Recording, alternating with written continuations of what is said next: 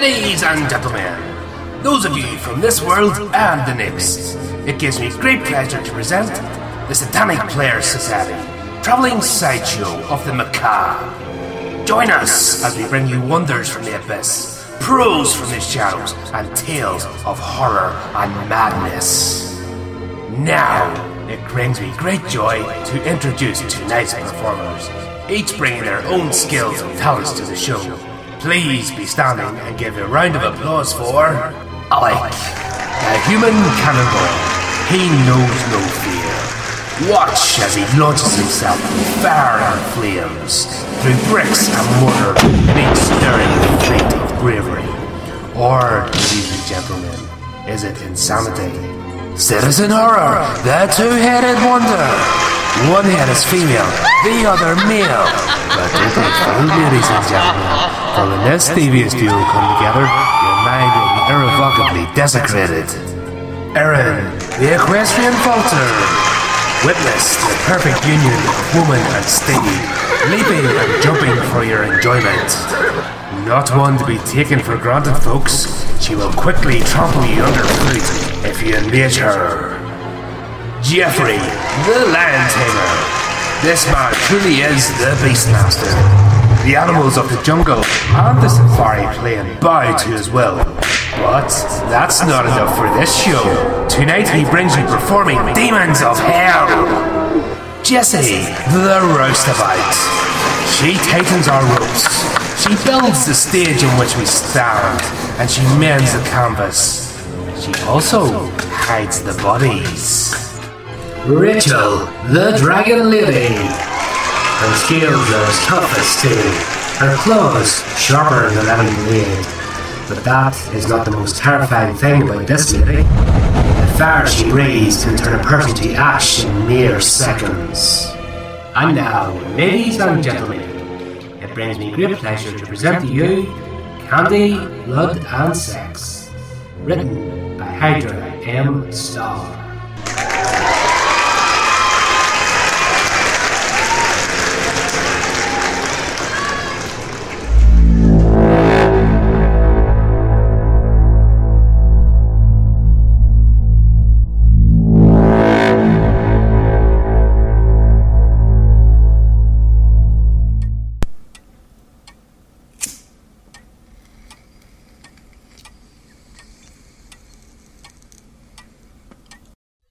I know what everyone thinks of me. You think I'm damaged. Are you damaged?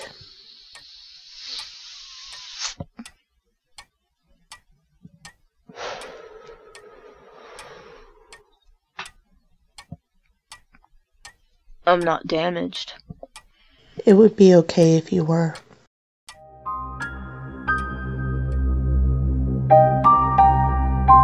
She returned the lipstick to her new purse and pulled another cigarette out of the pack on the table.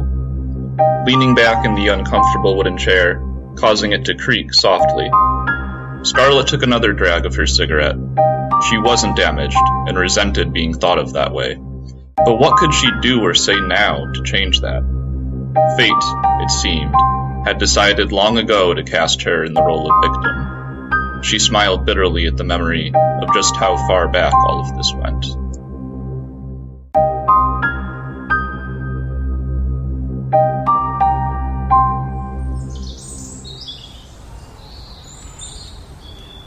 Autumn of 1989. The leaves had started to turn, but it was still early enough in the season that the days were comfortable and the nights were bearable. James and Nancy had taken much care in timing their family camping trip. They had gone so far as to make sure that the moon would be at its fullest on the weekend of their outing, and would offer them the best and brightest nighttime light. Camping was a passion for James and Nancy Little, and they hoped that their little girl, Scarlett, would be as won over by the wonderland that was the forest as they had been their first time in the mountains. It had, in fact, been on that first forested outing during their college years that the two of them had met and fallen in. James and a few of his fraternity brothers had decided to spend the first 2 weeks of their junior year summer vacation camping in the mountains of North Carolina. He was a strapping young man, with dark hair and average looks, who was at the time attending the University of North Carolina at Chapel Hill on a football scholarship. The mountains were an affordable excursion for young men on a tight budget. Nancy was the best friend of a girl named Kara, who was dating one of the boys in James' group. She and Kara, along with a handful of other girls, had been invited to tag along. The short, slightly plump and curvy Nancy met James when he offered to help her secure her things to the roof of the group's van. From that moment on, it had been love. The pair were married a year and a half later, and then a year after that, their first child was born, a daughter. They named her Scarlett, after the lead character in Nancy's favorite movie, Gone with the Wind. Baby Scarlett, who did look a bit like a chubby Vivian Leigh, was a happy and healthy child, with James' dark hair and Nancy's dazzling green eyes. She was just over 3 years old when the little family took their first family camping trip into the very mountains which had served as the backdrop for the birth of James and Nancy's love. Those same mountains would soon witness the death of that love.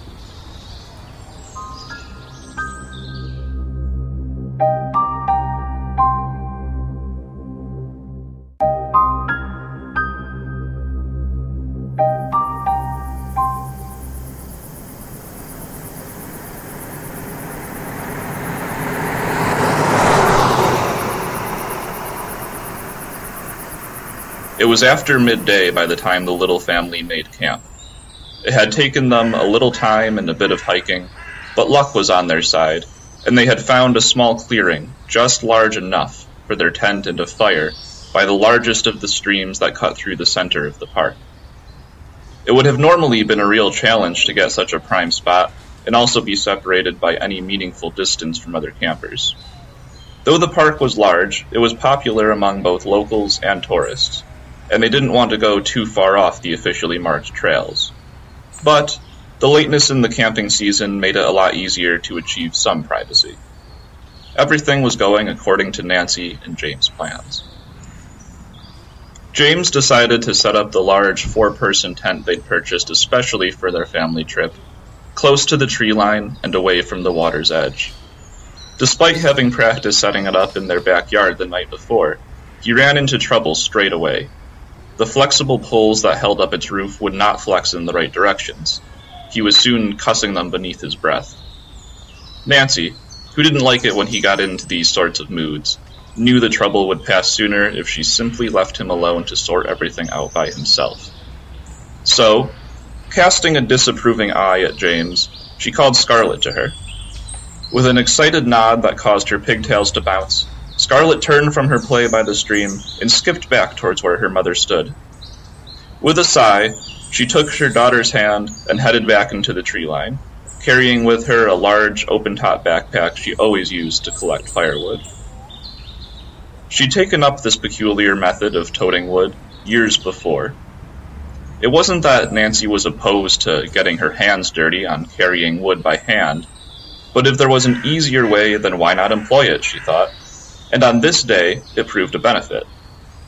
Using the bag made it easier for Scarlett to help her, and for her to keep the child in hand. For her part, the girl took surprising delight in sticking the broken limbs they found scattered on the forest floor into the bag. It soon became a sort of game, as she tried to find pieces that were long enough to stick up out of the top of the bag. In almost no time, the work was done and the pack was filled with enough wood for them to cook dinner and keep warm for the night.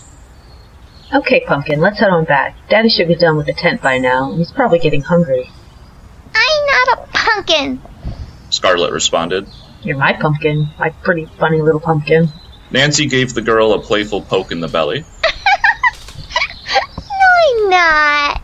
Scarlett giggled. Okay, you're not a pumpkin, but you might turn into one if we don't get back to camp soon. Nancy gave the giggling toddler's belly another poke. The little girl just laughed. The mother and daughter had not penetrated the woods very deeply. There had been plenty of good-sized, dry branches and twigs nearby. It had only been Scarlett's enthusiasm to find longer branches that had taken them out of sight of James and fully beneath the forest canopy of leaves. They were, however, still within sight of the stream. The sunlight glinting off its rippling surface could be seen clearly through the trees, and they could hear the soft bubbling sound it made as it rushed around and over the rocks that made up its bed. They'd use it as their guide back to camp, but first Nancy guided Scarlet towards the shore. As they emerged once more from the trees and came to stand beside the water, their proximity to it and its rocks gave Scarlet a chance to make up another new game to play. Nancy made no fuss as the girl collected small pebbles from the water's edge and tossed them into the water. This game took some time, mostly in the collecting, and slowed down their progress considerably, but Scarlet squealed with such delight at the plopping sounds the stones made as they broke the water's surface that Nancy couldn't bring herself to hurry the girl along. Instead, she slowed her pace and asked, You want to do some fishing tomorrow, Pumpkin? She expected to hear, I'm not a pumpkin, but instead Scarlet asked, What's that, Mommy? What's what? Nancy was slow to turn back, and even slower to look towards the direction her daughter was staring. Figuring she'd find that the girl's eye had been caught by an unusual flower or dead fish, she instinctively looked down towards the ground and the water, but saw nothing. That, Mommy? Scarlet said, a bit more forcefully, and pointed across to the other side of the water. What's that? Nancy's eyes followed the gesture, and came to rest upon an outcropping of rocks on the far bank. The trees on that side of the stream were nearer to the water, and with the sun behind them, casting the area before them in heavy shadow. Even so, she could clearly make out a large figure moving up from the water and towards the trees. Whoever, or whatever, it was stood upright, like a man, and was big. Very big. It also appeared very dark against the backdrop of brush it was moving swiftly into. It was gone before Nancy could make out whether it was a beast or a man. A profound feeling of uneasiness was quickly overtaking her senses. Come on, Charlotte.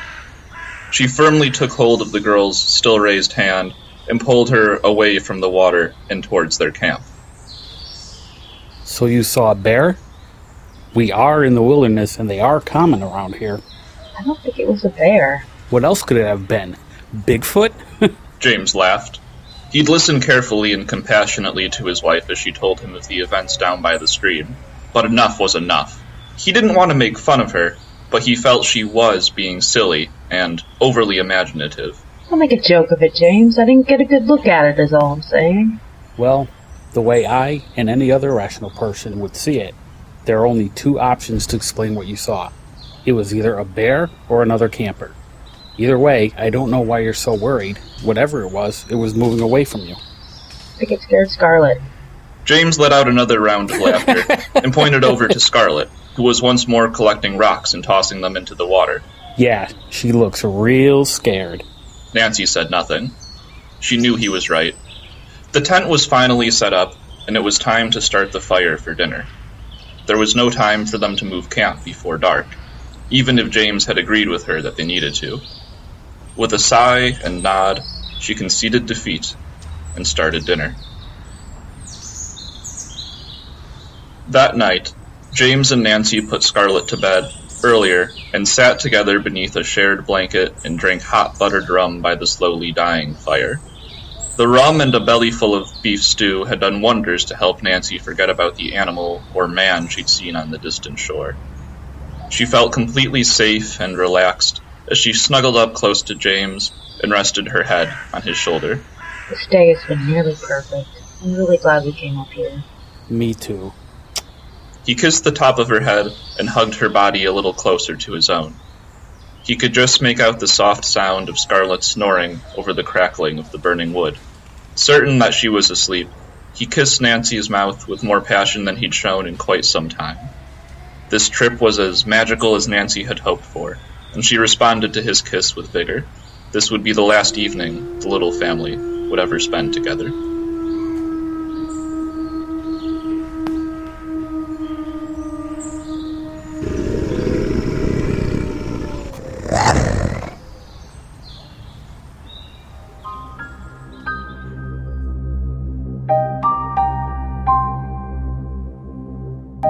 The following Monday morning, a trio of college students found young Scarlet, covered in dirt and dried blood, wandering alone on a trail near to her family's campsite. After frantically washing her down with nearly their full supply of drinking water, it was quickly discovered that none of the blood was her own, and she was, despite being dehydrated and very hungry, in good health. The trio tried questioning her to find out where she had come from and what had happened to her, but she gave them no answers that made sense. Something about a beast or a man from over the stream was all the information they could get out of her. Not willing to stick around the area and find the answer or the beast for themselves, the three young men decided it was best to get the girl back to the ranger station as quickly as they could. A search was immediately put underway to find her parents. It took the park rangers and other local authorities another full day to locate their camp and what was left of Nancy and James. The bodies of Scarlett's parents were found by their long-since-dead campfire. A torn blanket and scattered firewood lay all around and between them. Most of the more gruesome details of their deaths were held back from the newspapers. The fact that Nancy's head was never found was revealed to the family, but not to the press. The only place it was mentioned that James had been castrated and his parts never located and presumed eaten was on a single page of the official coroner's report. How Scarlett had made it out of the ordeal unscathed was both a mystery and a miracle. It could only be guessed that she had been asleep in the tent, which was surprisingly unmolested when the attack had happened, and only got James and Nancy's blood on her as she awoke and tried to awaken them. No one questioned her closely about what had happened. She was so young and had already been through so much. It was decided that some of her innocence should be preserved, and she should be allowed to forget. The rangers and county coroner agreed the cause of death was a bear attack, an extremely savage and aggressive bear attack. The case was quickly and quietly closed, and the area was reopened to campers. Though a hunt was arranged by the rangers and local landowners, the bear that had attacked the family was never identified. Scarlett was sent to live with her grandmother.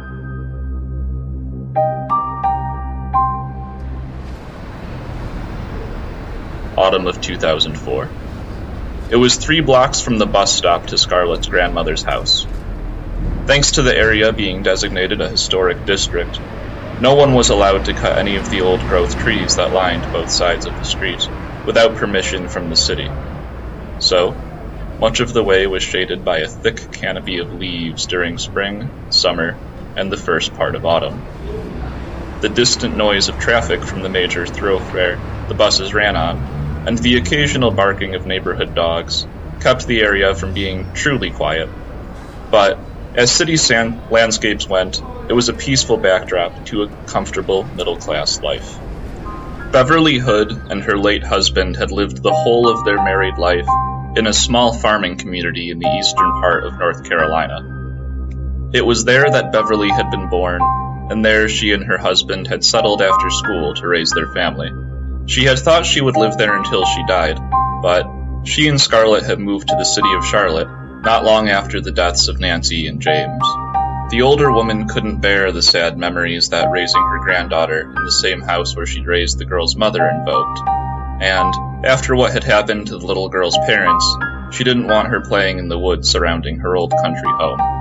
Naturally, when friends and other members of her hometown's community had learned of Beverly's plans to move to the biggest city their state had to offer, they had all been very concerned. An aging woman and a young girl living alone in such a dangerous and unfriendly place would be easy picking for every ne'er-do-well the city was home to, but Beverly was less afraid of the big city and crime than she was of what might happen if another hungry bear or wildcat happened upon her last living relative. Scarlett, on the other hand, was afraid of nothing. She remembered almost nothing about her parents or their final camping trip. Vague memories of pebbles and sticks were all she was left with. She was no longer a little girl, but rather a curvy 18-year-old, and though she rarely left the city and didn't enjoy the outdoors, she was following in the footsteps of both her parents in at least one way. She'd started her first year at the University of North Carolina at Charlotte the previous August. The world lay open before her to do in it whatever she pleased, and what pleased her at that very moment was getting back to her grandma's house to change for the Halloween party at Krista and Jenna's place. She decided at the last minute to go as a naughty nurse, and had her skimpy white costume in a bag tucked under her arm. She hoped to find a handsome doctor to play surgery with at the party. But even if she didn't, she was certain to have a good time. She always did with Krista and Jenna. Ever since the three of them had become fast friends during freshman orientation, it had been one good time after another. Scarlett had spent the better part of their first month of classes showing the two out-of-towners around the city. It was amazing how far a good knowledge of local clothing stores and places to eat could go in making friends. She'd have less of a good time telling her grandmother about the second invitation Krista and Jenna had given her to move in with them. She decided as she walked that she'd wait until after the party to figure out how to break the news to her grandmother. Beverly would protest the move. Neither the university nor Krista and Jenna's house were situated in the best part of the city, and Scarlett would have to use the money she'd been saving to buy a car to pay her part of the rent. She'd be taking public transportation for at least another year, but she didn't see this as a great hardship. Both her job at the campus bookstore and the school were within walking distance of Krista and Jenna's house. It would all work out. She'd make her grandmother understand. Scarlett took no notice of the man watching her as she made her way to her grandmother's door, but he was hidden quite well, standing as he was between two neighboring houses, beneath two closely planted trees. Weeks passed, and it had turned out Beverly was far more understanding regarding her grandmother's move than Scarlett had given her credit for, though she had clearly been saddened by the girl's departure. Scarlett reassured her that they'd still see each other often, and promised that she'd visit every few days. She'd visit so often it would be like she'd never left. The promises and words were all cliches, but they made the older woman happy, and Scarlett intended to keep her word. Her grandmother was the only family she had. Shifting both bags of food to one hand, Scarlett pulled her keys from her purse and let herself into the house. The weather had gotten cooler since the day of the Halloween party, but she was keeping her promise. She was also bringing her grandmother dinner, having stopped off for some fried chicken at Beverly's favorite chicken place, before popping in for her sixth visit home in half as many weeks. She called out as she entered, Grandma, I'm here! I stopped by the Bojangles and picked us up some dinner and a jug tea. There was no answer. Placing the food on the dining room table, Scarlett stepped into the kitchen to retrieve a couple of plates and glasses. Two of the kitchen's cabinet doors, just off from and above the sink, stood open. Scarlett shook her head and grabbed down 2 plates and 2 glasses from the cabinet shelves before closing the open doors. You know, Grandma, it's supposed to be you that has to tidy up behind me. This was a running joke between the two of them. Scarlett had always been the neat one, the orderly child that put away her toys and books when she was done playing. Beverly was more of a free spirit, as she often put it when Scarlett teased her about the little messes she left all over the house. Scarlett returned to the table in silence and placed a glass and plate in front of both her and her grandmother's usual seats. The food was starting to get cold and the tea warm. If you don't want cold chicken, you need to come on and eat, she called. There was still no answer. Scarlett stopped what she was doing, leaving the chicken in the takeout boxes and the plates empty, and stepped into the living room. She looked around for signs of her grandmother's presence. Beverly's house keys were lying in the large bowl in the middle of the coffee table, where she always left them. Her white Ford Focus sat in the driveway, which Scarlett could see through the large bay windows that took up most of the wall opposite the sofa. Her grandmother was home. When they'd spoken by phone earlier in the day, the older woman had mentioned that she felt a bout of hay fever coming on. With feelings and thoughts of only mild concern creeping into the back of her mind, Scarlett moved in the direction of her grandmother's bedroom. The stillness of the house was beginning to unnerve her.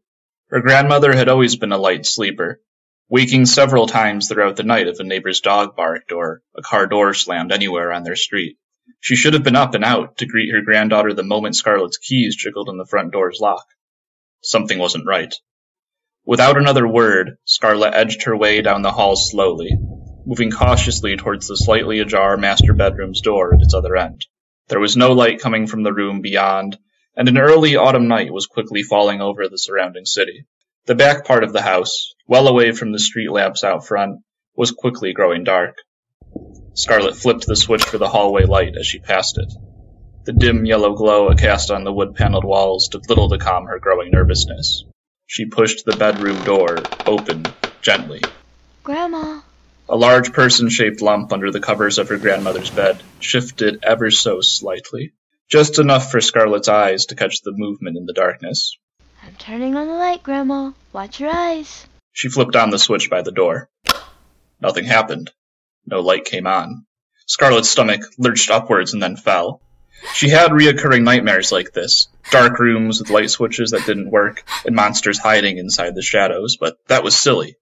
This was real, waking life. The light bulb had blown, and her grandmother hadn't gotten around to replacing it yet, or didn't even know it needed replacing. It was as simple a thing as that, nothing to be nervous or fearful of.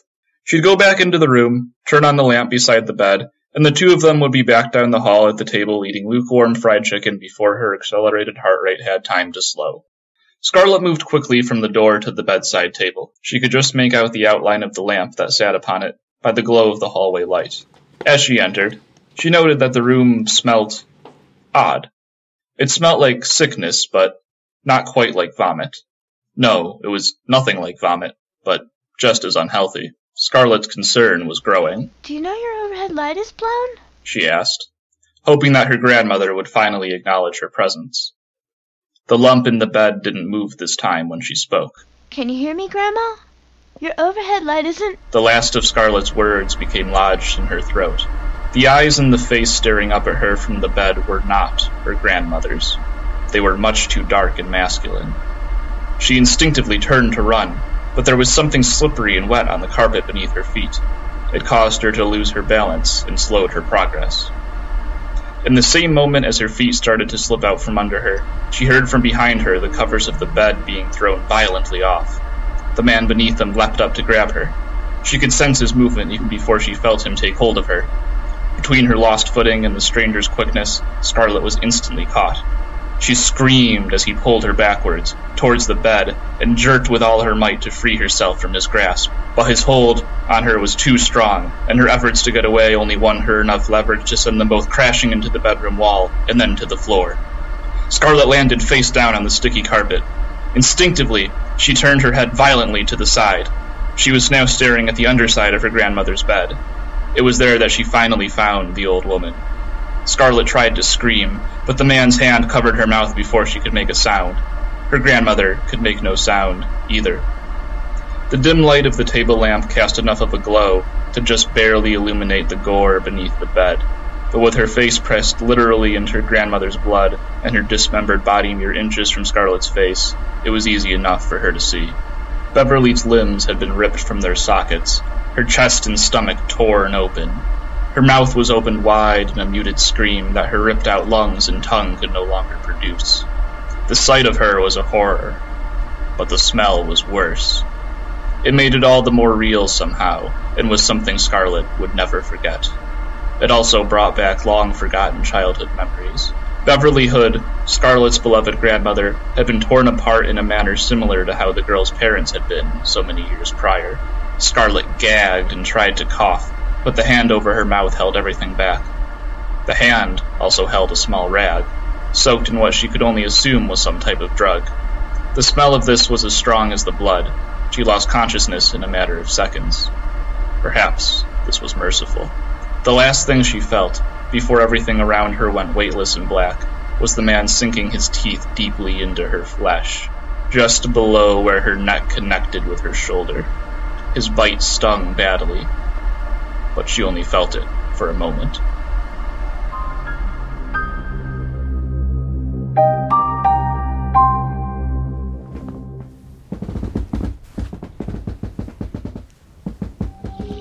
Scarlet awoke surrounded by light and sound. Her neck and shoulder felt like they were on fire, and for a moment she didn't remember why they hurt, and was confused by how she'd come to be tied up. She struggled to take in her surroundings. Her eyes, for some reason, were having considerable trouble adjusting to the light. Her hearing was also too sensitive. Even the sound of her breathing and the pounding of her heart were nearly too much for her to bear. The drug she'd inhaled, which was still coursing through her system, was making all of her reactions slow. She remembered the drug on the rag, and her eyes went wide with panic. as the rest of her memories came flooding back, no longer just trying to take in her surroundings, but trying also to sense the presence of the dark-skinned man. There was still something over her mouth, or she would have screamed, called out for help. She could tell by the smell of it that, whatever it wasn't the rag. This new material was also not just over her mouth, but it was inside of it as well. She was gagged, in addition to being tied. She was completely helpless. As this realization set in, and her senses became a bit more clear, Scarlet found that she was no longer in her grandmother's house. She lay instead on a soft, nice-smelling bed, covered in a dark gray comforter, facing an unfamiliar burgundy-colored wall. Any other time she would have appreciated the contrast and boldness of the colors, but not on this night. She began to struggle against the ropes that held her hands behind her back and bound her legs together at the knees and ankles. Neither set of ropes would budge an inch. She tried again to scream, but it came out only as a muffled, desperate sort of groan.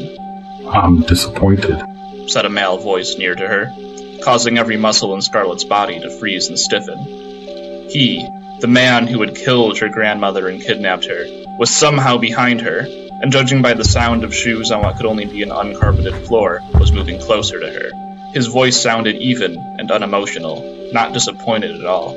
"I know I startled you before, and I didn't mean for you to see what was beneath the bed, but you didn't respond so dramatically when we ate your parents. You didn't even cry.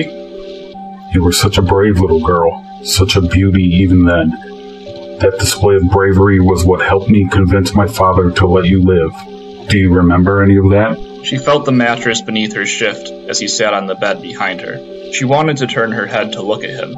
She wanted to see if his was indeed the same face that had stared up at her from her grandmother's bed. But at the same time, she did not want to see.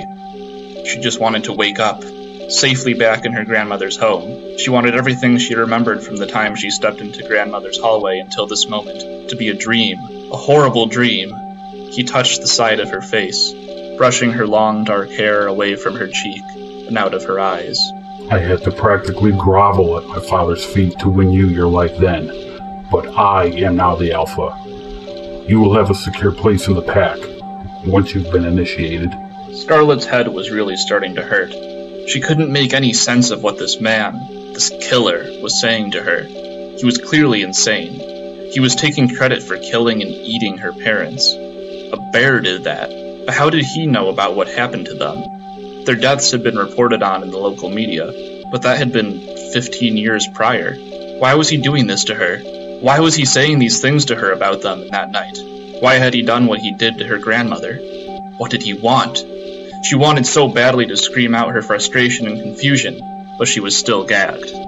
"After you are initiated, the others will recognize you as mine, and you won't have to worry about anything or anyone hurting you ever again. No one will dare. You'll be completely safe.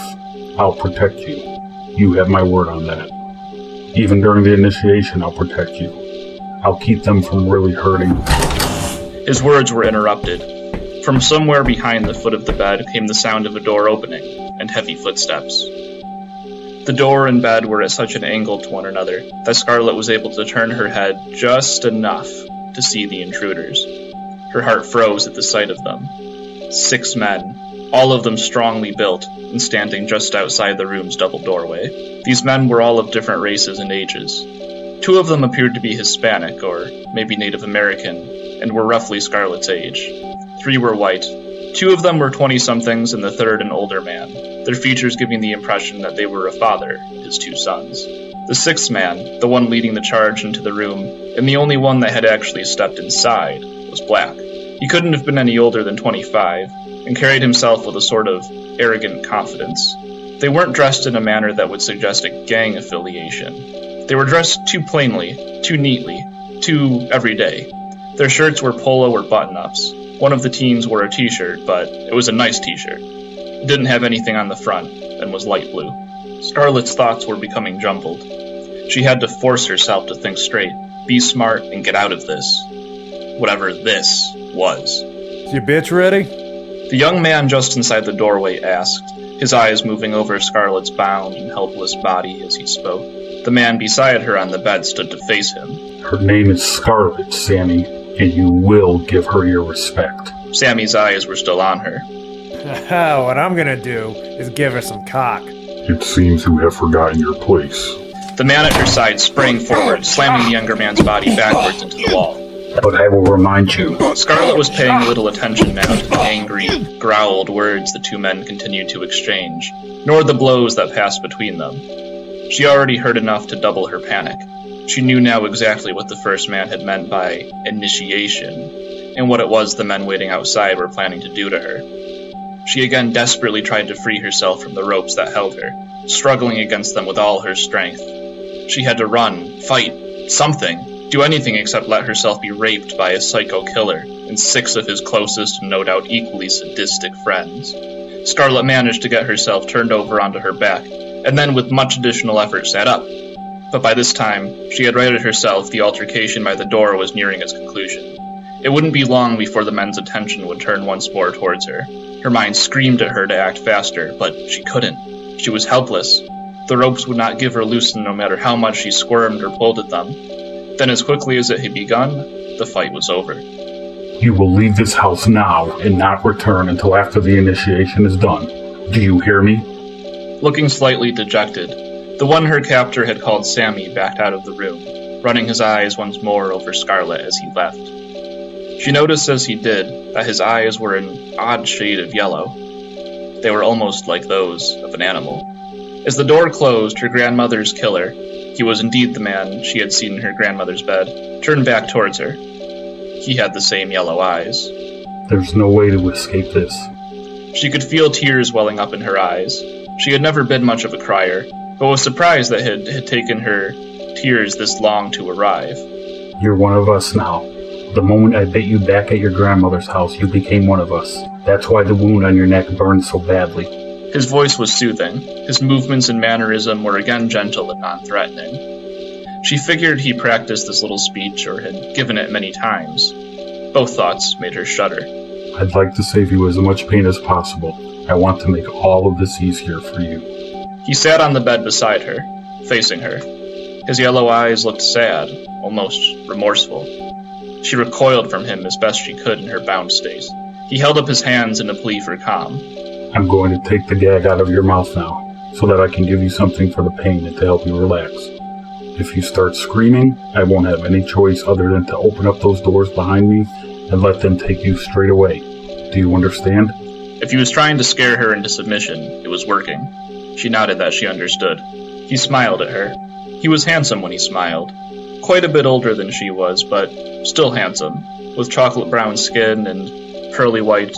But she didn't want to think about him being handsome. She didn't want him to be handsome, and she certainly didn't want to think about his teeth, not with her neck still on fire from his bite.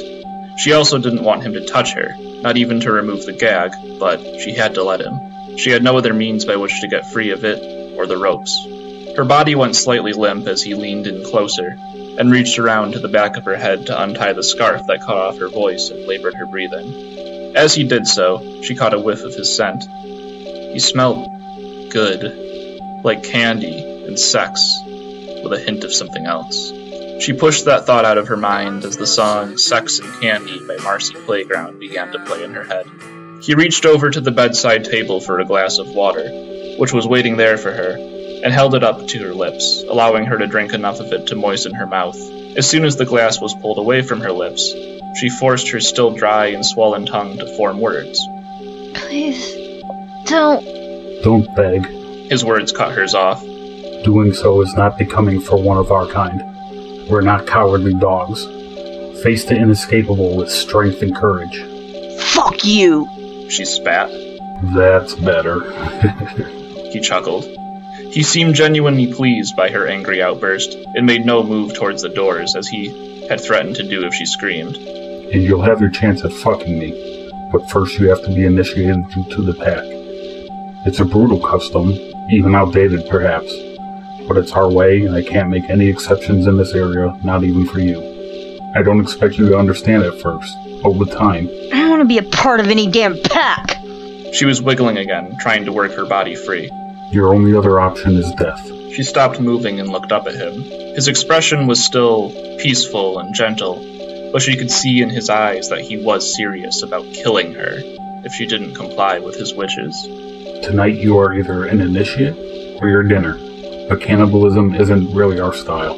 Leaning in a little closer, he brushed her hair over her shoulder and away from her neck, so he could inspect the bite.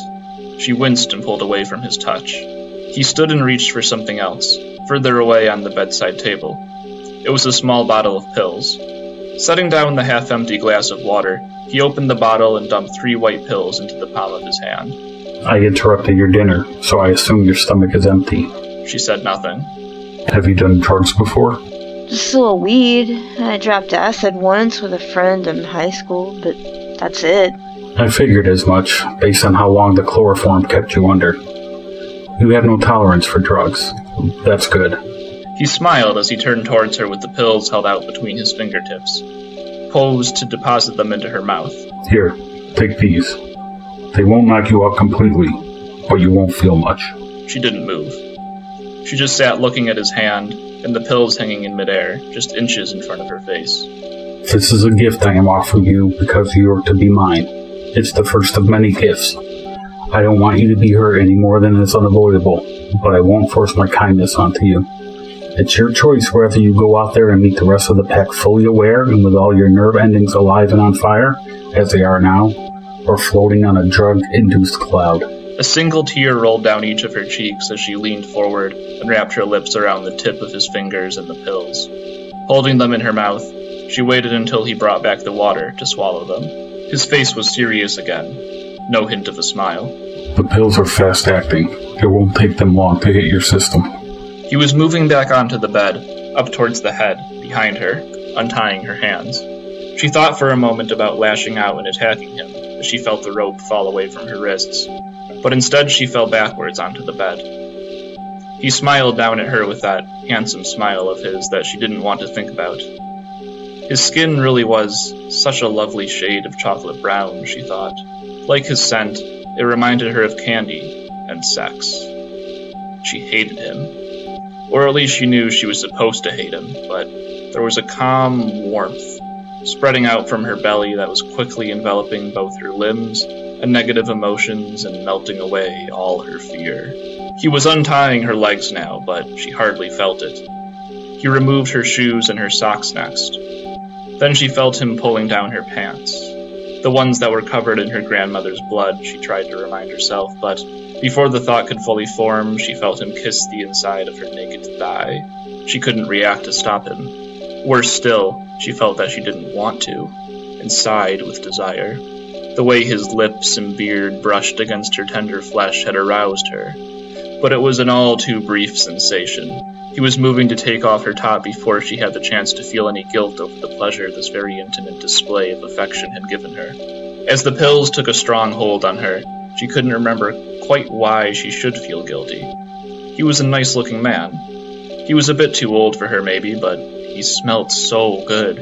Her brain was working on repeat now. After a few more passes of these same thoughts about his appearance, smell, and age running through her mind, she realized he was having some trouble getting off her bra. This made her laugh. What's funny? He asked. Men never know how to work the hooks. He rolled her over onto her belly and smacked her playfully on the bottom before he unhooked her bra. Her ass cheek stung beneath the thin, silky material of her panties, and her crotch suddenly felt very wet. Rolling her once more onto her back, he removed the bra completely, leaving her heavy, almost perfectly white breasts exposed, their large pink nipples and a light crisscrossing of tiny blue veins their only hint of color. Taking each one of them into his hands, he bent down and kissed one and then the other. She moaned loudly and squirmed beneath his touch. He moved his hands down her body, towards her last item of clothing. His hands lingered for a moment on her wide hips, moving gingerly over them and gently taking hold of the band and sides of her panties, enjoying the soft texture of her flesh. He was clearly enjoying this as much as she was. Arching her back, she closed her eyes as he pulled her underwear slowly down her thick thighs, exposing the dark bush of hair between her legs. It was trimmed so that the pink outer lips of her pussy were left bare. She expected him to touch her there. She wanted him to kiss her pussy, as he had her breasts and thighs, but instead he just looked down at her. Then, leaning over her once more, he kissed her mouth. She parted her lips to greet his tongue with her own, but he pulled back before she could get a proper taste of him. From what she did taste, he tasted what he smelt. He tasted of candy and sex, but thankfully not blood. Before she was able to give much thought to the taste of his kiss, he lifted her up from the bed, like one would a sleeping child. No man before him had ever lifted her up so easily, or at all. Momentarily afraid that her weight might be too much for him, and he may drop her, she looped one almost completely limp arm around his neck, but her fear was unfounded. His hold on her was secure. There was much strength in his massive arms. He was, she realized, carrying her towards the bedroom's double doors, and she knew this would make her afraid, but her emotions and brain still weren't working properly. She lifted her head up from his muscular shoulder and looked at him. Her vision was starting to blur, and her words, when she spoke, were slightly slurred. He smiled at her again. Oh, that smile. And answered. Gib Reiter. Gib. She repeated the name and settled her head back down into his shoulder. Gib. Even your name is handsome. He opened the doors. Even your name is handsome.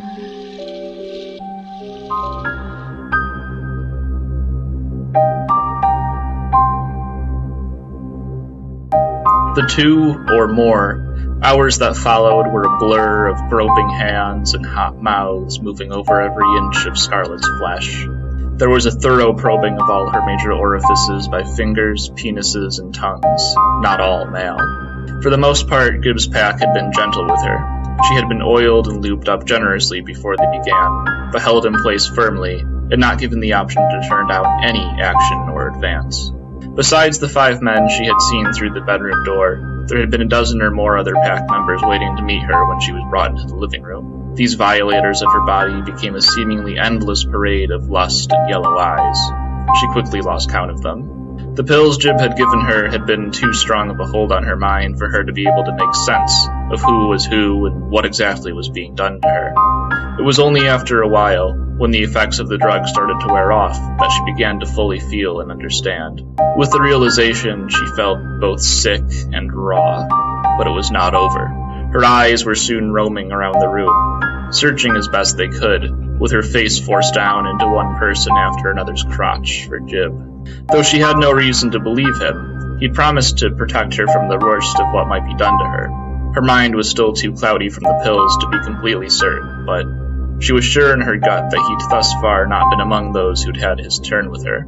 Her gut told her that she would know if he had, but the drugs and the events of the evening were messing with her logic. Where had he gone?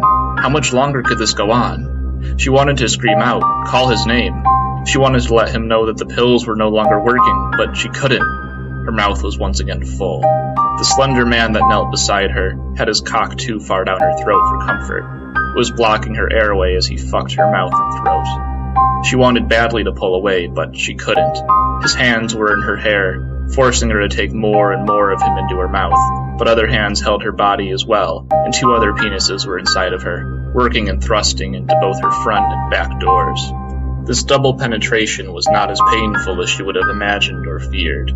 It was, in fact, not an unpleasant sensation at all, and offered a feeling of fullness that was both satisfying and maddening. Despite the discomfort of obstructed breathing, she had a tiny orgasm when she felt the man behind her release his load inside of her. Regaining control of her mind, she realized, as the man behind her was replaced by another, there was absolutely no hope of escape or breath. Tears formed in her ever-widening eyes and ran freely down her reddened and already wet cheeks. She felt certain she would die, choked to death by the cock of a man with yellow eyes.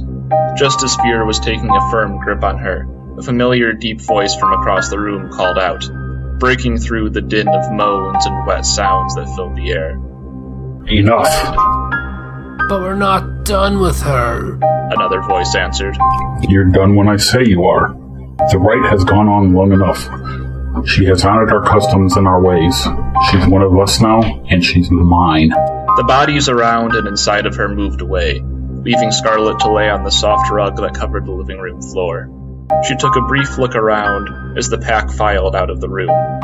It was a huge living space, with a massive fireplace and windows that looked out into the side of the mountain. She was not surprised to see that she was again in the mountains. The mountains which surrounded her now were, after all, the same place her journey to this moment in her life had begun years before. Though she could not quite explain why her mind had been changed or even explain the logic of it, she was convinced now that she was in the company of the people, the beasts, who had killed her parents. Scarlet also had little doubt that they would have killed her had she not submitted to their desires. Her mind was too tired to think beyond this. She was too tired and too scared to ponder what other indignities and dangers waited for her among these people. Her continued survival was for the moment at the whim of Gib, who she now belonged to. She closed her eyes against the light of the room and her fear. She was too tired and sore to move, but she could sense him moving towards her. She felt it when he stopped, only feet from her. She could feel him staring down at her, though her own eyes never opened. Then she felt him. He bent down and took her into his arms, just as he had before, and just as she had before, she smelt him. Candy, blood, and sex. He carried her, to her relief, back towards the bedroom. She wanted to sleep and longed to again be laid upon his comfortable bed. It was the sound of running water that finally motivated her to open her eyes. They passed through the bedroom and into a large, brightly lit bathroom, but none of its polished surfaces were what captured her attention. There was someone else in this room with them. An older woman sat by the edge of the bathroom's oversized tub. She was older than Scarlet's grandmother by at least a couple of decades, with a kind, heavily wrinkled face. Despite her harmless appearance, Scarlet's body tensed up at the sight of another body, causing her muscles to ache all the more. Grandma Mary, Gib said, addressing the old woman. This is the girl I told you about. Yes, child, I know. Go on and put her in the tub. It's nearly full, and I've already added all the salts and things her body will need to smooth and heal it. He did as the old woman asked. Scarlet tried to resist being placed into the water. It was too hot and stung the sensitive parts of her that had only minutes before been put to use, but her arms were too weak to cling tightly enough to him to keep herself out of the water. Gib slowly and gently sat her down and pulled away from her side. Now, you go. These are private woman's things we must be doing now, the old woman urged. I want to stay. With her head now rested on the tub's edge, Scarlet's eyes were once again closed. She didn't see the stern look that the old woman gave to him, but she took note of the long silence that hung heavily in the air between them. Then she heard the sound of Gib turning to leave. I'll be just outside. Come get me when you're done. I will, child, I will, the old woman promised in a soft, reassuring voice. He was gone in seconds, and Scarlet was alone with her bath and the old woman. After a few moments, she heard the tap being turned, and the water stopped. She opened her eyes just long enough to see the woman take a bottle of shampoo from the side of the tub. She passively allowed her hair to be dampened and then washed.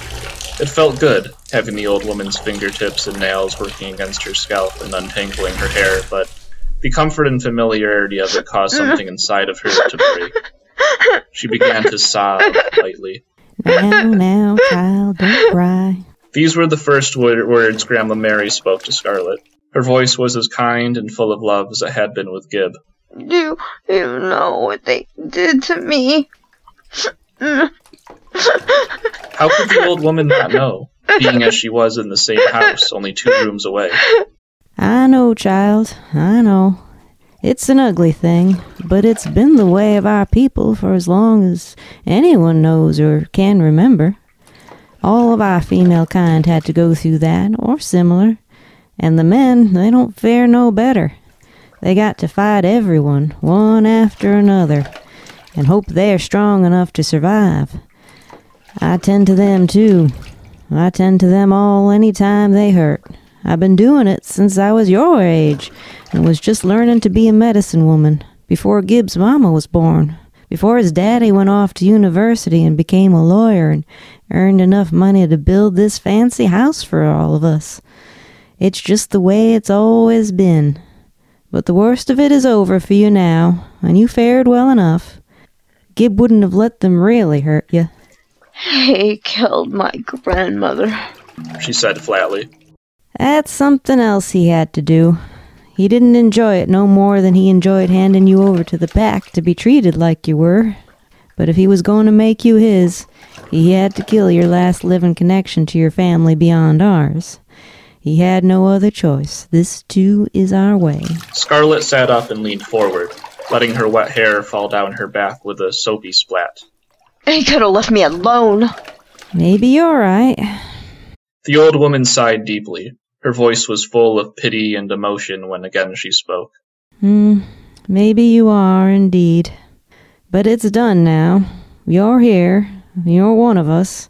And old Grandma Mary and Gib are gonna take care of you. And ain't no one else gonna do you no harm. Scarlet turned around in the tub to face the old woman. Her eyes were the same shade of yellow as Gib's and the rest. What are you people? Some sort of cult? Mary laughed. No, we ain't no cult. We're lycanthrope. Werewolves? What? Scarlet also laughed. It ain't funny, it's the truth. How do you think Gib ripped your old granny apart the way he done? He let that wolf inside him take over for a minute. Scarlet's laughter ended abruptly. She felt sick. She felt guilty for laughing, but not because of any offense she might have caused Grandma Mary. Images of her own grandmother's dead body were filling her mind. Again, she started to cry. Now, I didn't mean to upset you. Lay back in the water and relax. Don't think about none of them unpleasant things no more tonight. There will be plenty of time in the coming weeks for you to learn firsthand about what we are, and plenty of time for you to grieve for what you lost. Right now, we need to get you cleaned up and ready for sleep. It's late, and Gib will want you in the bed beside him tonight. He probably won't rest otherwise. Scarlet swallowed hard at the thought of Gib taking her to his bed. The sexual side of her ordeal, it seemed, wasn't quite over. She relaxed as best she could into her previous position, allowing the old woman to finish washing her hair.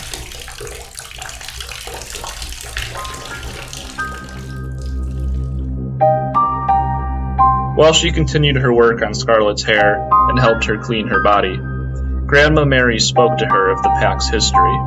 She told the girl of how they had originally been formed by a band of runaway slaves and American Indians who'd been displaced by the white settlers. It was the Indians that turned the slaves into lycanthrope, or what the Indians called among themselves, skinwalkers. They had done it to strengthen their numbers, and knew they'd found an ally against the white men in the black slaves. In the centuries since, the pack had expanded to include whites and other outsiders who could strengthen and help protect their land and their secret. Protecting their land and their secret was always priority number one in anything they did. It was absolutely vital that they remain isolated and not be known about by the outside world. Grandma Mary, and by extension Gib, was directly descended from the original runaway slaves. The old woman was quite proud of this, proud of her pack, and equally proud of her grandson. Gib, like his father before him, was the leader of the pack, their alpha male. As the old woman explained it, all the alpha males before Gib's father had been Indians. His father, who was a descendant of one of the original slaves and her Indian husband, had also been the bastard son of the pack's leader. He had been raised from birth to serve as his father's right hand, but he wanted more. When he was old enough, he asked permission and was allowed to go off to university and seek work and wealth among the humans. He'd made a big, important person out of himself, as Mary put it, with a law degree and modest practice set up in a neighboring town. It turned out practicing law paid better than the moonshining the pack had been doing until then to fund their lifestyle. When he returned to the pack, he'd paid to build the house they were currently resided in for his father, as well as a number of other cottages and smaller houses in the surrounding area for other members of the pack and his family. He'd purchased much of the surrounding lands for them too. When his father died, the pack made him their leader. After he'd done all this for them, the pack couldn't deny him his rightful place as their leader, whether he was full-blooded Indian or not. He'd soon after taken the medicine woman's youngest daughter as his bride, and Gib was born a few years later.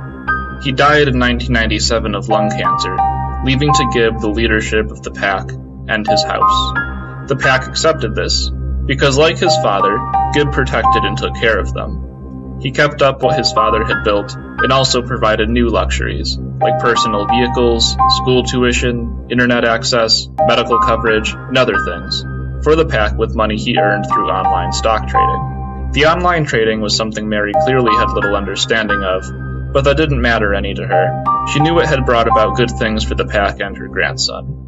That was all that mattered to her. Scarlet said nothing while Mary explained these things to her. She remained silent as the old woman helped her from the tub and out to the bed, unsure of how much of the story to believe. She'd heard of unusual mental conditions that caused the sufferer to believe they were an animal or able to shift into animal form. Such people had committed murders and other violent acts, but this seemed to go beyond that, and her drugged brain could make no sense of it. The old woman gave the girl fresh underthings to wear, and helped her put some good-smelling ointment on the area between her legs. She promised it would help with her rawness, and that she'd talk to Gib and make sure he knew not to interfere with Scarlet's healing. This declaration made Scarlet's insides go cold. It was another reminder that he'd taken her out of the clutches of his pack, and kept them from causing her any lasting physical harm, because he wanted her body for his own use. Mary seemed to be able to sense that this thought was bothering the girl. You know, you're very special to him. You have been for a long time. I don't see how. He doesn't even know me. Scarlet muttered. He was responsible for the deaths of your parents, and talked his father into sparing your life.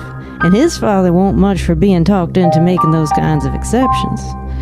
That's knowing you well enough. Scarlet was so tired. All she wanted was silence and sleep. Yet she asked, Why? Why was I spared? Why were they killed? Gib made a mistake. He went hunting in the park that borders our land and let you and your mama see him while he was walking in his wolfskin. And though it weren't your fault, that ain't something we can allow folks to walk away from. Y'all either had to be brought into the pack or killed. It was decided that it would be the second, since we didn't know nothing about what kind of people you were. We had no other choice. You could have just left us be. No one would have believed me and my mother saw anything but a bear. We couldn't risk it. We can't have folks coming up here into our mountain looking for us. But you were little more than a baby. You couldn't have told nobody nothing about us that they wouldn't have put off to childish fantasy. So, Gib pleaded for your life. Truth be told, he didn't want to kill a child, and his father knew that, and if he forced Gib to kill you, it would scar the boy. Gib was a little younger than you are now at that time, not even a man yet. So, instead of making him kill you, his father made him promise that he'd watch you, check in on you every so often, and make sure as you got older you didn't show any signs of remembering us. I don't remember anything about how my parents died. I know. Mary smiled. But something else happened along the way to Gib figuring that out. Scarlet's eyes lifted up from the lowered position they had remained in throughout the whole of their talk, and locked with those of the old woman. What? You became quite a beauty, didn't you? It was only natural that he took notice of it after so many years of following the goings-on in your life. I guess he decided he had the right to claim you as his, even though you won't be technically part of the pack until tonight. I'm not his. Scarlet lowered her eyes once more, and looked at the light cotton gown Mary had given her to wear. It wasn't exactly sexy, but she didn't care to even guess exactly what would turn on a man like Gib. You are his, and you'll know it for yourself soon enough. But there ain't no need for us to argue over that. You go on and get into bed. I'll let him know we're done here. Scarlet didn't argue. She instead climbed into the bed, beneath the heavy covers, and hoped that Gib would listen to his grandmother, and that the sexual adventures of the night were over for her. Mary went out, and after a few moments, Gib came back in. As he did, he turned off the lights and climbed into the bed beside her, snuggling in beneath the covers, right up next to her. He pulled her in closer to him so that her face was nestled against his bare, chiseled chest. Pressing his face in close to the top of her head, he took in a deep breath, smelling her freshly washed hair. Scarlet smelled him, too. She couldn't help it. The scent of candy and sex on him seemed to be growing stronger, but the blood smell was all but gone. While she'd wept throughout most of her bath, She was now quiet and still. She didn't resist him bringing her into his arms, and doubted she'd have been physically able to do so if she tried, but she would not allow herself to relax. She would not allow herself to enjoy his touch, as she had before. Now that she was sober, she would be unmoved by his charms, she told herself, and resolved to lay with him in this non-responsive state for the whole of the night. But then he kissed her forehead. In that moment, reflex and terror took over. She tried with all her might to push him away. Relax. Even though her nails dug into his chest, he held firm to her and spoke in a calming tone. I was just kissing you goodnight. I understand that you need to recover, that you need time to adjust. She held enough tension in her arms to keep some distance between them, but there was even more tension in her voice. And what happens after I've recovered? What happens then? If I still don't want you or your kisses? He laughed. Then I will ignore your wishes and take you. By the light of the moon through the bedroom's window, she saw that he was smiling widely, clearly amused by the situation. But I don't fear that it will come to that. I noticed how you enjoyed it before when I touched you, when I kissed and undressed you. You even enjoyed your initiation. Don't deny it. You drugged me. I wasn't in my right mind. If it makes you feel better to believe that, believe it. But you'll want me and my kisses soon enough, without being drugged. With that declaration made, he flexed his muscles. Easily overcoming her resistance, he brought her once more in close to his chest. Again, she didn't resist. She was too scared and confused to. He was a cocky son of a bitch, but there was something about his power and presence that she found very attractive, despite herself and his crimes. Now, it's time for us to sleep. She whimpered quietly, but finally allowed herself to relax. Soon, she was asleep. In the morning, her new life with the werewolf pack began.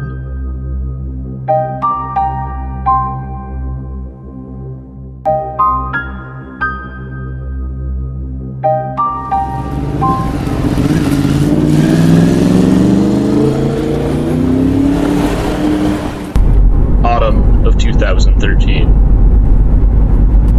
The car was doing 15 miles over the posted speed limit down the winding mountain road, hauling ass towards the nearest small town. Scarlett fidgeted in the passenger seat, looking at her watch every few moments. She had been certain that morning to put on the one her grandmother had given her on the last of the birthdays they'd spent together. It no longer kept good time, but was all that she had left from her old life. Drive faster, she urged. Why are you in such a damn hurry? I just am. Well, I only agreed to drive you to this stupid fucking pumpkin festival to get you to stop nagging me and everyone else about it, though I don't know why. You've never done much for me. Scarlett frowned. I want to be there for the opening, and what choice have I ever had in what I do or don't do for you or anyone else? He opened his mouth to reply, but before he could, a blue light flashed and a siren sounded behind them. Scarlett smiled as he pulled the car over to the road's shoulder. This was her chance.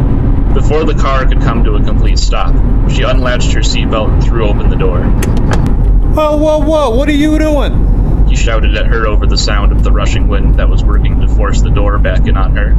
Solving the crime of my grandmother's murder and escaping my kidnapper! She shouted back as she leapt from the still-moving car. Hitting the ground hard, she rolled down a small embankment and landed into the shallow ditch that ran along the side of the road. The officer behind them slammed on his brakes upon seeing this, filling the air with a loud squeal, and in a similar move, exited his vehicle as quickly as his bulky body could allow. What followed was pure pandemonium. Scarlett, now covered in dirt and leaves, pulled herself out of the ditch and ran towards the officer, with her scraped and dirty hands held high and her face full of emotion. You have to stop him!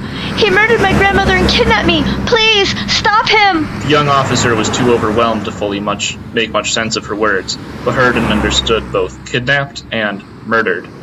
His gun moved wildly back and forth between her and the car. Then the car lurched forward, and he understood one thing. The black man behind the wheel was making an attempt to flee. Officer Hunter, a first-year deputy, fired.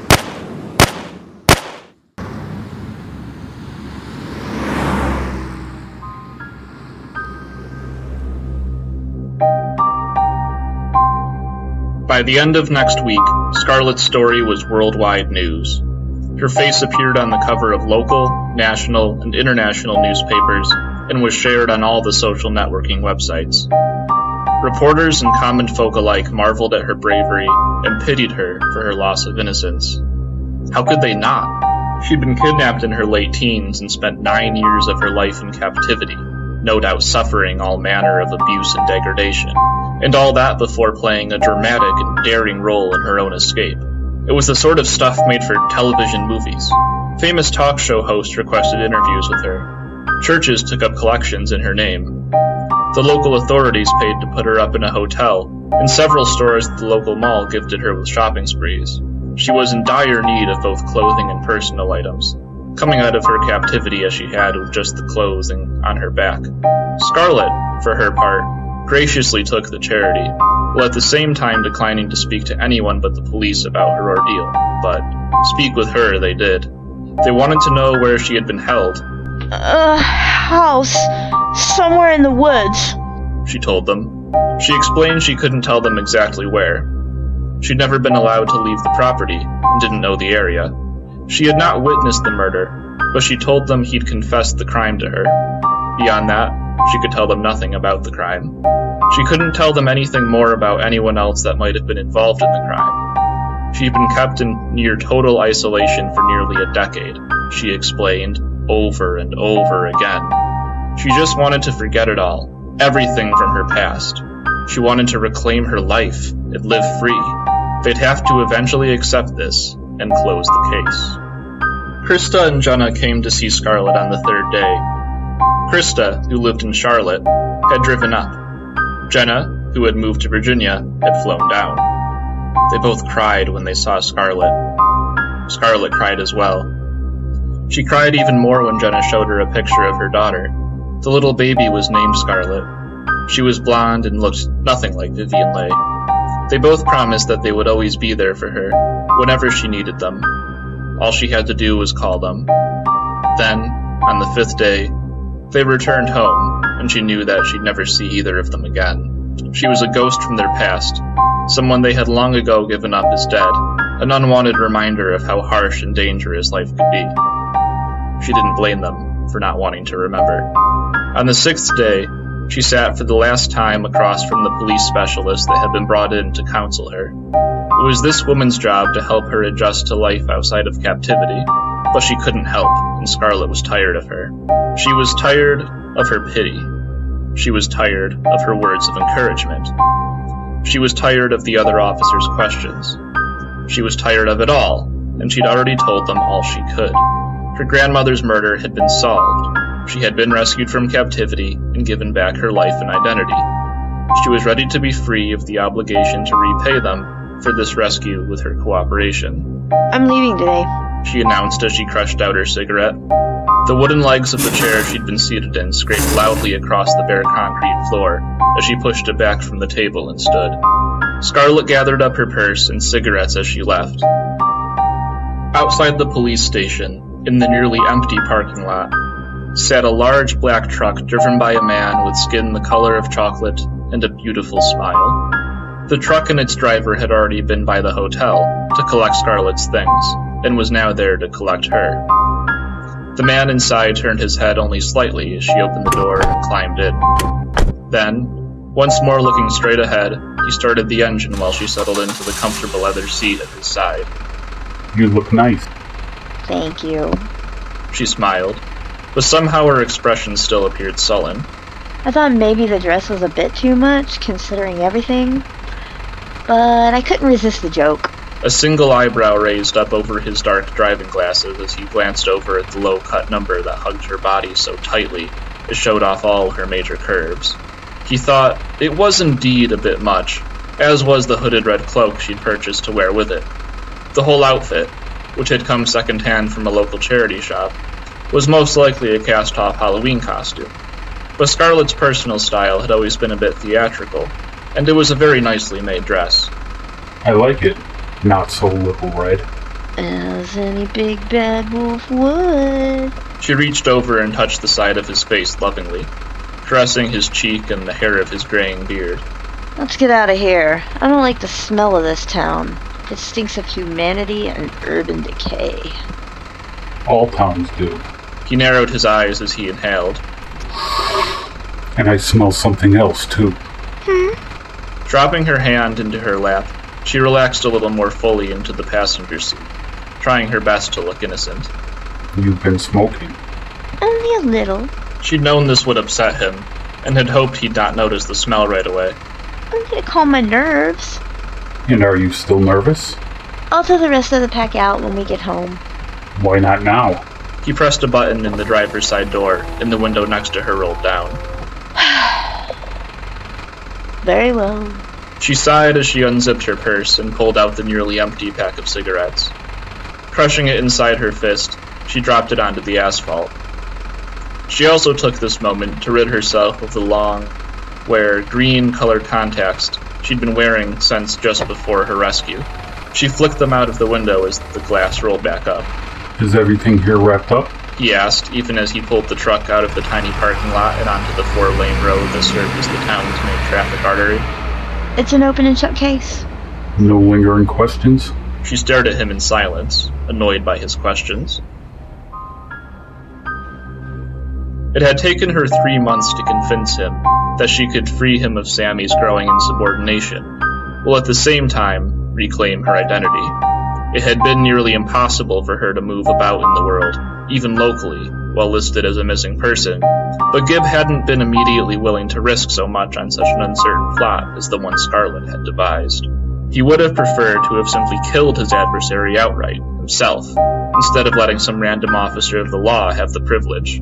So, it had been with a great deal of reluctance that he'd finally allowed Scarlet to play upon Sammy's nefarious desires to be alone with her and leave the Pack's land with him.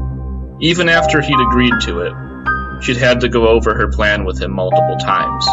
She would, she had explained, convince Sammy to take her into town for a festival. They'd travel in an old unregistered car they'd found hidden away in one of the Pack's storage barns. Once off Pack land, she'd attract the attention of the law and let them do the rest. This left an uncomfortably large part of her plan up to Sammy's reaction at them being caught, but he was unlikely to go down easy. It just wasn't the way of the wolf. However, even if he did allow himself to be taken in and didn't get himself killed in a police shootout, she'd pin her grandmother's death on him, and there'd be nothing to connect him back to Gibb or the Pack. If her plan for them to be pulled over while passing through a known speed trap had failed, she would have surely been forced to spend several hours alone with Sammy, who'd never completely gotten over his exclusion from her initiation.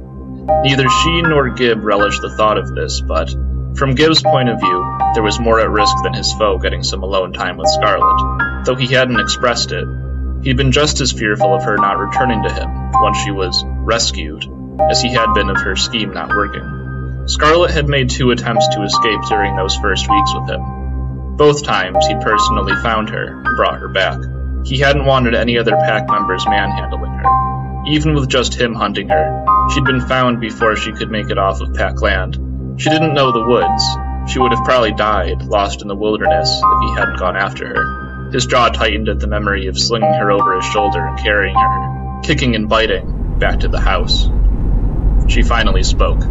There aren't any lingering questions, and I hope I've finally proven that I'm loyal and cunning enough to be a danger to all who would threaten us. Your loyalty was never in question. He lied. This was the point in their ongoing conversation about her aiding in their protection when he'd normally tell her that he was more than capable of protecting them both.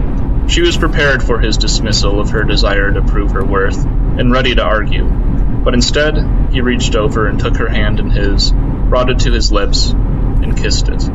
I couldn't have found a better mate if I'd spent 1,000 years searching. No, you couldn't have. She laughed. The best day of my life was the day I finally won your love. It was the moon that won me over. Gibb knew this was at least partly true, and was how he had planned things to be. Still, he glanced over at her and smiled, that smile of his she'd always found so attractive, and asked, Wasn't it at least a little bit me? I suppose it was. She relaxed her head against her seat's headrest, still looking at him as he drove. Yeah, it definitely was. After her second attempt at escape, Scarlet had given up on winning her freedom. She had spent much of the following week curled up in Gibb's bed, sobbing or standing silently beside one of the house's many windows, staring out at the mountainside and the falling autumn leaves. Grandma Mary made sure she changed her night clothing every evening, but Scarlet never bothered in the mornings with actually getting dressed. She only ate when Gib or Grandma Mary insisted. Gib tried cheering her up with little gifts and gave her everything he could think of that she might need.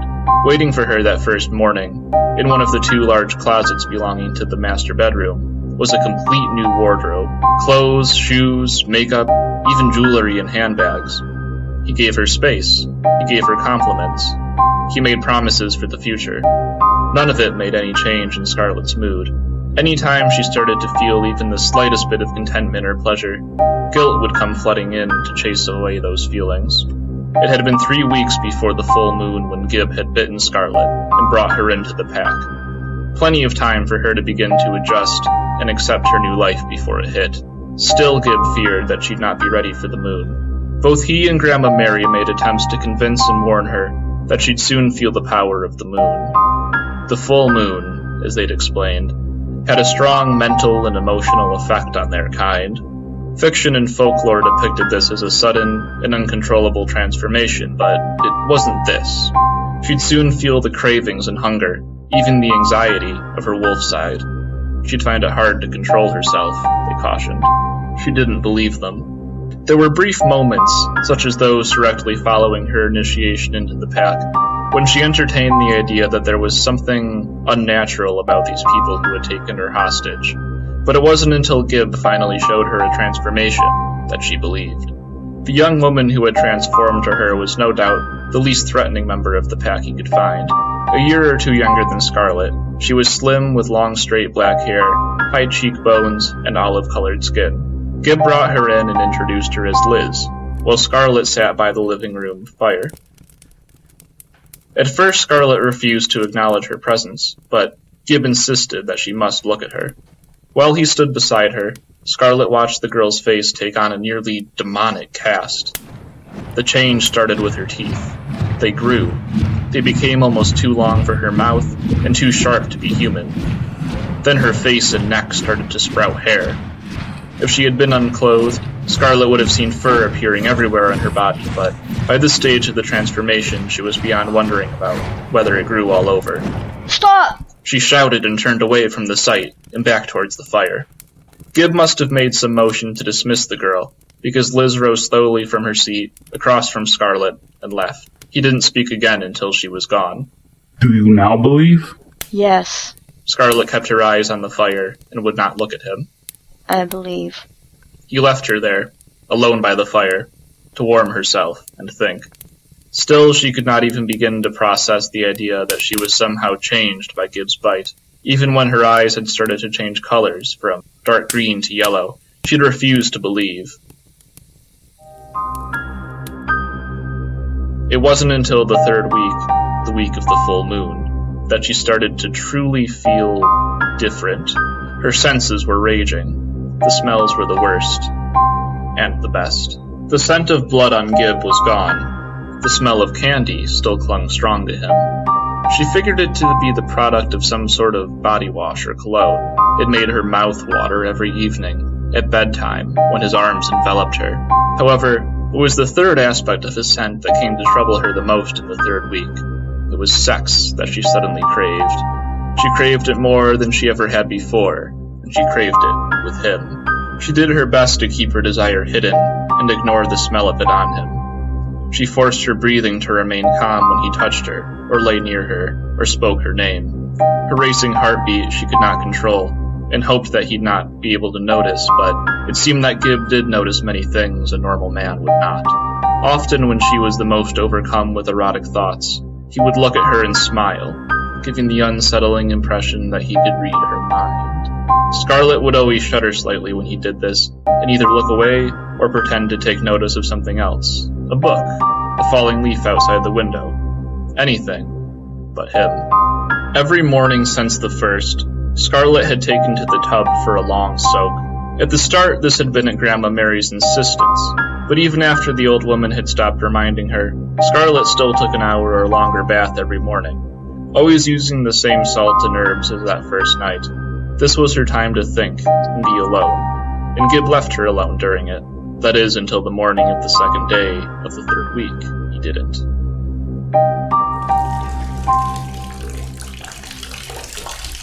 On that morning, just as she was settling into the water and making herself comfortable, Gib walked in behind her. She shifted forward in the water, bringing her knees up towards her chest and folding her arms over her breasts, only just able to cover them. Gib smiled at her modest pose. I've got some things to do after breakfast and need to grab a shower. I won't bother you. With that, he untied his pajama bottoms and let them, along with his underwear, drop to the floor. He'd not exposed himself to her so fully before this. She liked, very much, what she saw. He was large and muscular, all over. Her eyes followed him all the way to the shower, which was an oversized and visually dramatic affair in the furthest corner of the room, with no curtain or door, only a 2-foot retaining wall surrounding its base, and a pane of clear glass on one side. She shifted the position of her body again, this time so that she was angled in a way that allowed her to watch him without seeming to be watching. As he lathered himself, one of her arms relaxed and unwrapped itself from around her chest. As his hand moved lower down his body, cleaning himself, hers moved lower down her own, with other, dirtier purposes in mind. But she stopped herself. Biting her lip, she turned her eyes away from him and did her best to ignore his presence. She paused in her washing and covered herself with her arms again, when minutes later she heard the water stop, but didn't do so much as glance in his direction. She didn't see the large victorious smile he wore as he dried himself and left the room.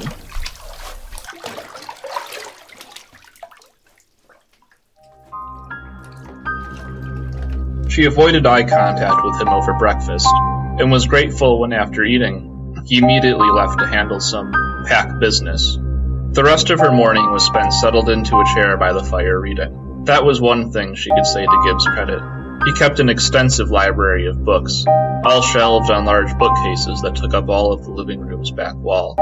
On this day, she was reading about the rise and fall of the Roman Empire. She was so engrossed in the details of the Romans' conflict with the inhabitants of what would later become France, that she almost didn't hear his return.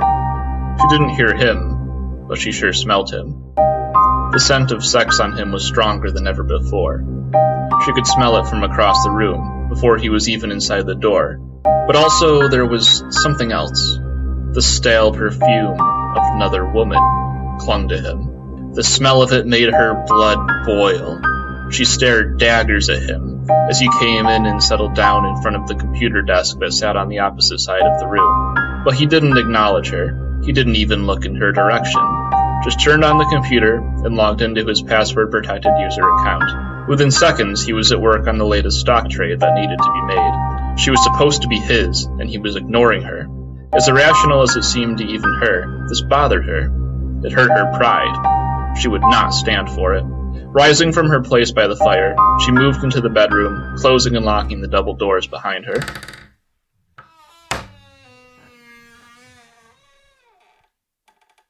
After locking herself inside their bedroom, she looked around at it, taking in everything that was hers. There wasn't much that was, except for the clothes inside what Gib called her closet. She was suddenly filled with the desire to change that, to lay claim to it all.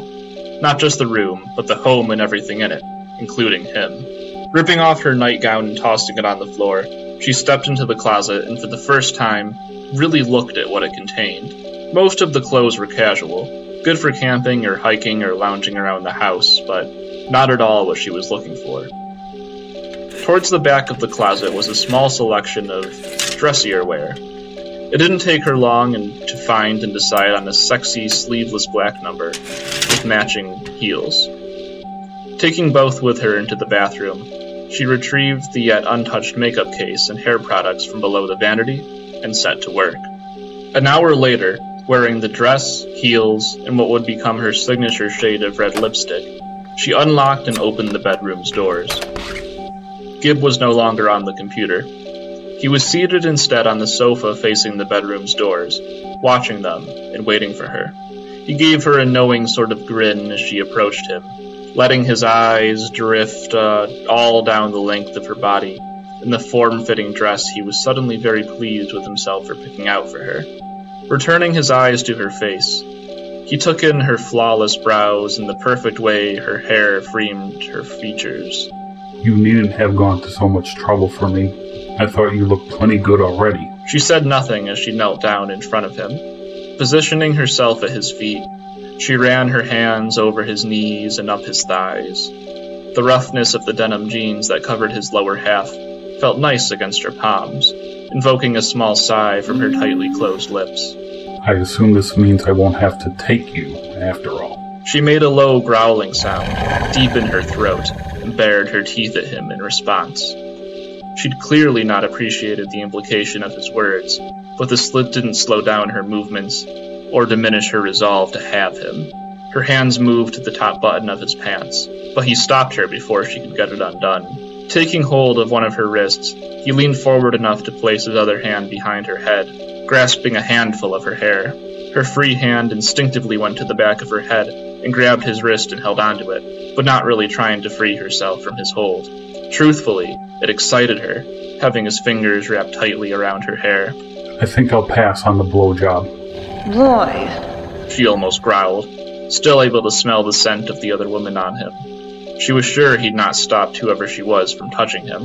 He released her wrist and touched the side of her face. Pressing back her upper lip with his thumb, he exposed her teeth. She ran her tongue over them, taking in how much sharper and longer they felt. You don't have control of your wolf yet, and I don't much like the idea of my dick being her first meal. Giving her no time to think this over, Gib rose to his feet and pulling her up from the floor. She felt unsteady on her feet, but Gib's fingers were still intertwined with her hair, helping to hold her steady and guiding her movements. He pulled her head backwards, forcing her to look up into his eyes, while his other hand moved up the front of her skirt. She was wearing no panties. I could smell your wet cunt before you even came out, he commented. The moon is clearly doing its work on you. She moaned as his finger brushed against her outer lips, parting her legs enough to open herself up to him. She moaned again as he took the invitation, and his thumb connected with the swollen tip of her clit. As he began to massage both it and her opening, she moved her hips in time with the motion of his hand. Do you want me to fuck you? Yes! He asked. Tell me your mind. I'm yours. I won't have to drug you? No. She sounded defeated and desperate, but there was a clear longing in her words as well. I'm yours. Without another word, he spun her around so that she was facing the sofa. Scarlet both heard and felt the rip as he tore open the back of her dress. She was already falling forward onto the sofa as it fell to the floor. Once more seizing hold of her hair, he forced her to kneel on the sofa's edge and pressed the side of her face into the back cushion. Now completely naked before him, and under his power, Scarlet had never before felt more submissive or turned on. Please take me. He smacked her ass hard, causing her to whimper. What did I tell you about begging that first night? He smacked her ass again. This time, her opposite cheek took the full force of the assault. She cried out this time, but knew better than to beg him to stop. With the third blow, she bit her lip to stifle a scream. By the fourth, she was trembling all over, and tears were threatening to ruin her makeup. Taking a deep breath, she steeled herself for a fifth strike, but it did not come. His hand instead again found her sex. Still holding her hair with his other hand, he rubbed up and down the length of her wet slit, slowly moving his fingers over the folds of her lips. Open your legs, he commanded. She carefully positioned her knees wider apart. As she did, her vagina opened up for him like a moist flower. He slid his 3 middle fingers inside her. Her response was nearly immediate. Her muscles contracted and gripped his digits. She came, with a loud scream and enough cream to fill his palm. You really are a horny little wolf, aren't you? Pulling his fingers out of her and taking a step back, he finally released his hold on her hair. Stay as you are. Scarlet didn't move. She didn't even breathe. When she heard him unzip his jeans, the sound of the zipper sent a small shockwave through her whole body, made her pussy ache as though she'd not come in ages, instead of only seconds prior. She expected him to dive right into her, but there was a pause. The sound of a condom wrapper being opened filled the space. Then, he was inside of her. His cock was much thicker than his fingers, and reached deeper inside of her, deeper than anyone else ever had. Had she not been so wet and ready for him, it would have been uncomfortable how suddenly and fully he had filled her. But she was ready and hungry enough for him, ready to take every inch of his length and girth. To prove this, she pushed backwards to meet his thrusts, forcing him even deeper inside of her, but his hands moved to her hips, gripping them and taking control of even this movement. She was forced to submit to the harsh and quick rhythm of his motion. He did love to be in control, it seemed. Harder! She cried, gasping for air and grasping at the sofa's cushions for leverage. Leaning his body in over hers, he whispered to her. Don't claw the furniture. She glanced down at her hands. Her nails were an inch longer than they had been moments before, and sharper. She only got to inspect her claws for a moment, before he pulled her up from the sofa and turned her around to face him. Let's move this to the bed. I was planning on replacing the mattress soon anyway. Wasting no time, he wrapped his arms around her waist and lifted her up her feet. As her arms hugged his shoulders and her legs his hips, he gripped her ass with both hands, bringing her body further up the front of his own. With his mouth on her mouth and his erection pressed into her belly, he carried her to the bed. Once there, he plopped her down onto the edge of the mattress and finished stripping off his own clothes. She passively watched him. While urging him with her eyes to hurry, her hands began to roam over her own body, lifting up and squeezing her breasts before trailing down her stomach and grasping her thighs, pushing them open. He must have liked this little display of self-pleasuring, because when he was done removing his pants and had kicked them away, he stood there naked before her and watched her fingering herself. The scent of candy and sex coming off him was stronger than ever before. Still touching herself, she closed her eyes and inhaled deeply. She exhaled with a heavy sigh and small shudder. Smell is always the first of the wolf senses to develop. I'd say yours is probably at full strength right now. He moved towards the bed. What do I smell like to you? Candy. She moaned. He was standing so close to the bed's edge that she could feel his knees touching hers, but she kept her eyes closed. Stop what you're doing and look at me. She turned her eyes upward to meet his. Lay down on your back. Scooting back from the bed's edge, she kicked off her shoes and pulled her legs up onto the mattress and lay back. Her head had no sooner hit her pillow than he was again on her, between her thighs but not inside her. Instead, he hovered mere inches above her, bracing his weight with his arms and staring intently into her eyes. Her eyes wandered down his face to his massive chest, as her hands reached up and touched his incredibly toned muscles. She wanted to pull him down on top of her. She wanted to feel his weight crushing her. Looking back up into his eyes, she silently begged him to move, to take her. He just stared back at her, with his unnatural yellow eyes. All female lycanthrope come in heat with the full moon. He spoke slowly, making sure she understood every word. You're truly one of us now.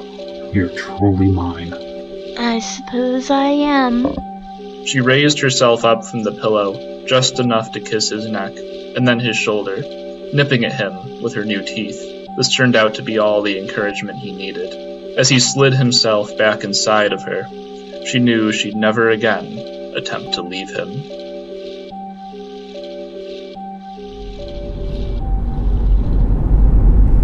Scarlett had been watching Gibb the whole time, as he drove and she thought back on their past. Looking around at their surrounding and the landscape that was whizzing by them, she realized they hadn't passed a house or any other building for several minutes. Only autumn trees and leaf-covered ground lined the sides of the road. She longed to be back in the woods. The she-wolf inside her wanted to run. No, not just run. With the coming full moon, it wanted much more than that. She turned her eyes back towards Gibb and leaned in as close to him as the seats of the truck would allow. Her breasts pressed lightly against the side of his arm as he slid her hand over his thigh towards the bulge between his legs. Pull over. She breathed in his ear. We'll be home soon. She gave him a squeeze, letting her sharp fingernails dig lightly into the thick denim of his pants. Not soon enough. He squirmed a little, clearly enjoying her touch. I didn't bring any condoms with me. I've been thinking about that. Maybe it's time we added a new member to the pack. She caressed and then gave him another squeeze. Is that so?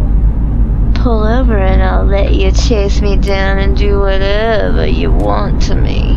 I already do all those things to you. He cut his eyes towards her with a smile. Regularly. Slumping back into her seat, Scarlet conceded defeat and stared once more at the trees. They would be home soon. He glanced over at her, still smiling. You're very sexy when you pout. She didn't take her eyes off the forest. Pout. I brood. You're very sexy when you brood. As he spoke, Gib pulled the truck to the side of the road. But can you brood and run at the same time? Scarlet was out the passenger side of the truck and halfway to the tree line before he could turn off the engine. He watched the sight of her round backside disappearing into the woods before exiting the vehicle to follow. They were near the park, and on the other side of it was their land. He'd give her enough of a head start to allow her to make it all the way there before he caught her. She was always more fun to ravish when she tired herself out a bit.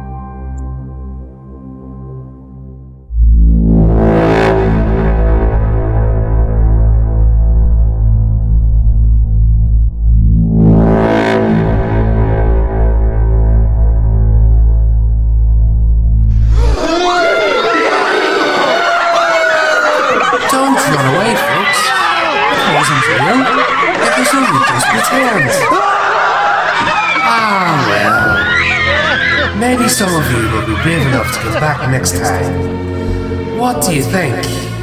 Will you let us in?